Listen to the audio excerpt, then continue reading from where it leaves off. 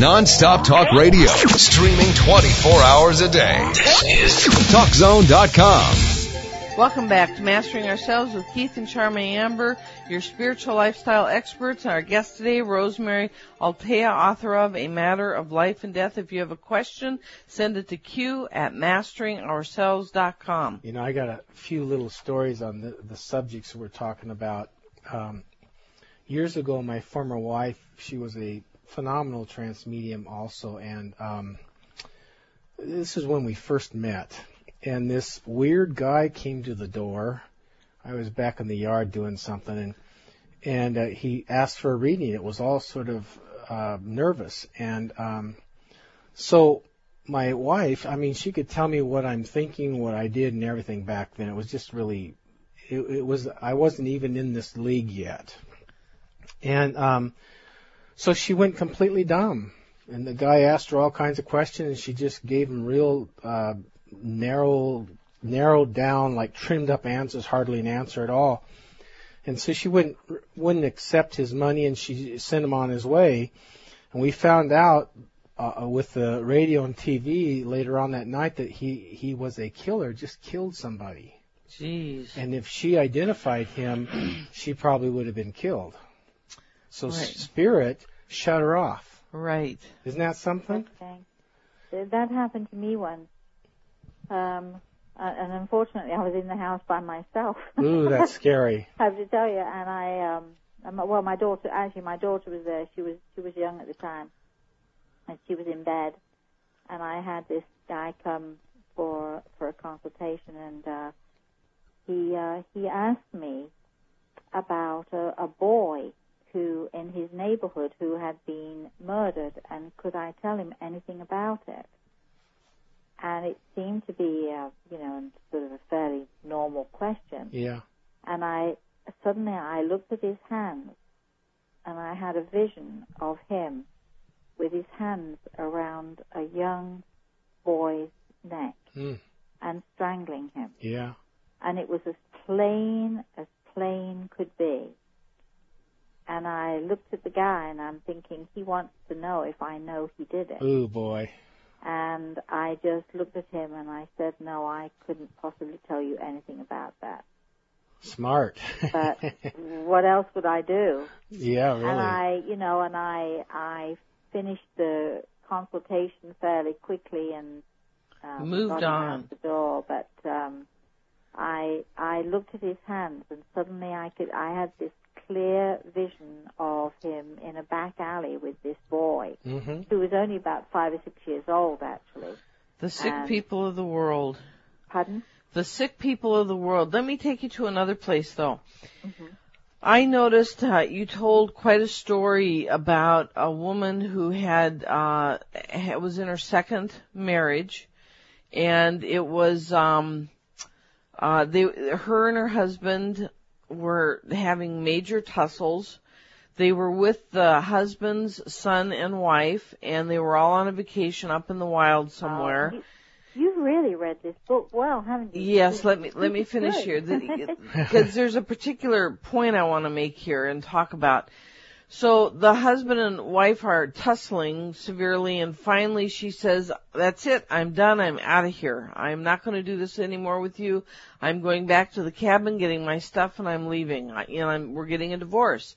He's so wrapped up in his ego and so wrapped up in his bullheadedness, he marches off to his son and says, she's gone back, and they look at him and say, are you crazy?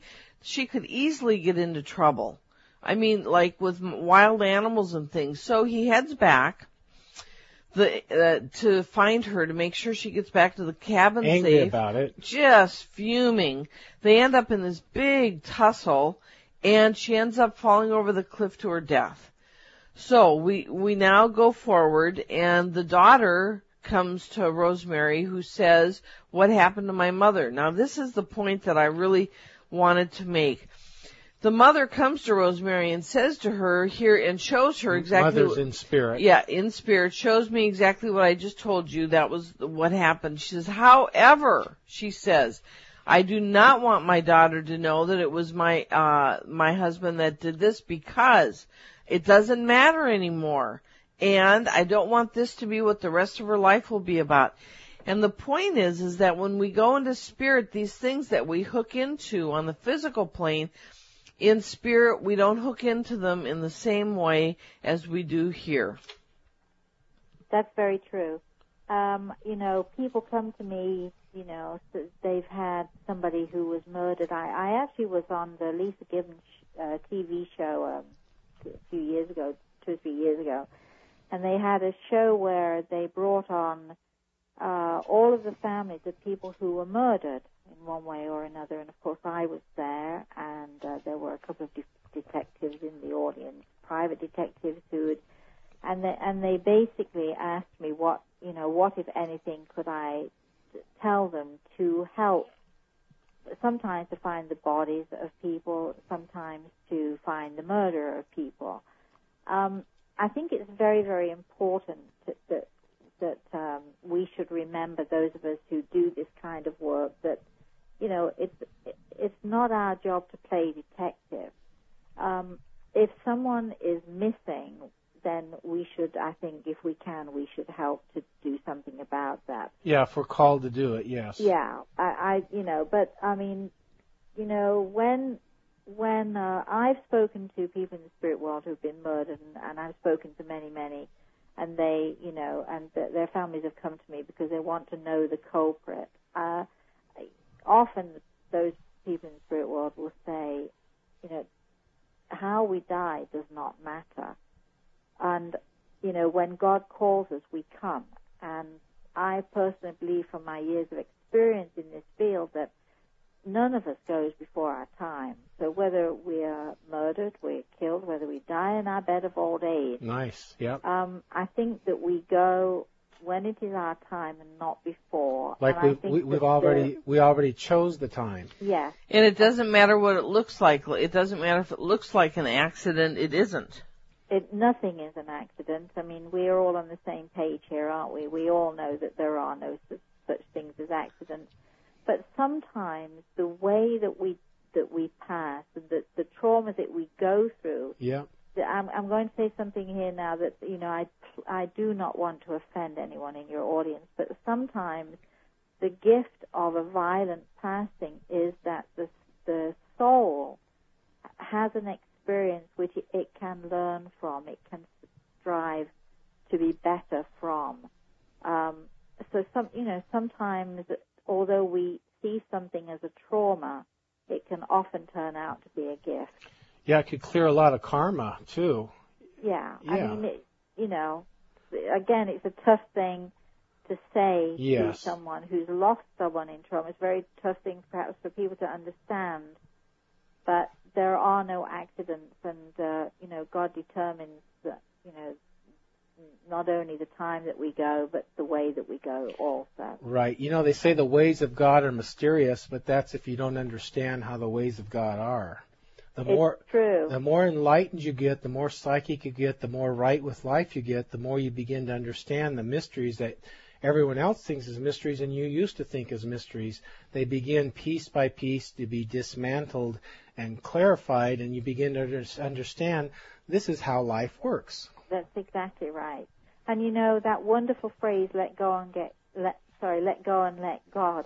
I mean, the people in the spirit world are often saying that all the time to me, tell my mom, let go and let God. Just let God make the decisions. Sometimes no matter how much we question, we're never going to come up with the answer, except to understand that, the answer is that, this is determined. There is a higher power than us determining these things. I wanted to say a little, I'm a soul healer for quite a few years, and I just want to say this one little thing. A local gal, I live in Hawaii here, and one of the gals came, and she was you could see it, she was in the same sort of town. We'd see her from time to time. She was always upset about her marriage.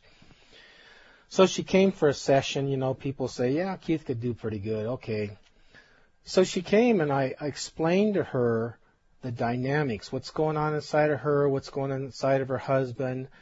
And why she's in the dynamics. And I said, your soul is in these lessons. Here's a few past lives that is being dealt with and these issues that come with it. And so, frankly, it looks like it would be best for you to stay with him to keep honing down these lessons, even though it's very unfun. She really didn't want to hear that. She, after a few months, went on and divorced him.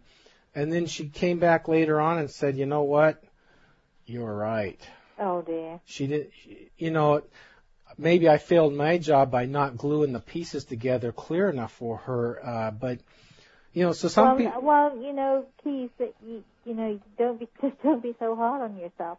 We can only do so much. Right. And, people are responsible for their own lives, and it's not our job to take on the responsibility of somebody else's decisions in what they do or don't do. Absolutely and, true. and again, whatever she did, she's, it's a learning process for all of us. Right. So this was her learning process too. Sure. I noticed in your book you comment about how our guides can give us the information, but we still have the free will, even if it means we keep going through the same patterns over and over again until we learn them.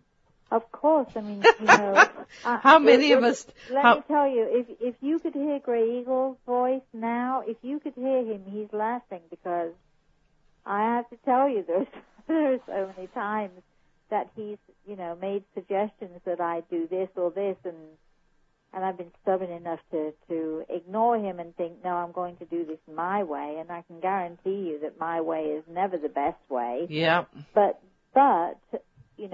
he laughs because doing it my way and making mistakes means that I learn. Greg once said to me many years ago, if I were to, he was referring to him and his teachings with me, and he said, if I were to smooth her path and leave no wrinkles, where would her learning process be? Really and true. That's exactly right. It's not his job to smooth my path. It's, right. He's my teacher. Right. It's like a problem in life, like math or something. If somebody just says this and this means this, and you don't ever think about it, you don't get into it. That's right. You're not challenged. But if you're challenged to figure out something where you might not have all the pieces given to you, then you develop.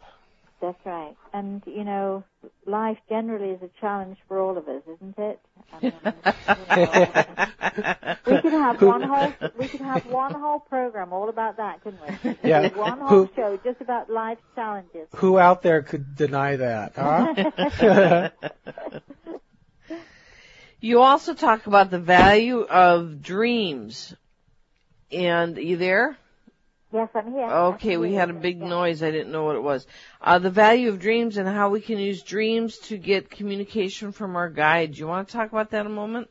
Yes, I think, there are different kinds of dreams that we have, but one of the most interesting kinds of dreams, that we have precognitive dreams, which means that for these people in the spirit world or someone in the spirit world will come to us in our dream state and forewarn us of something or give us information about something.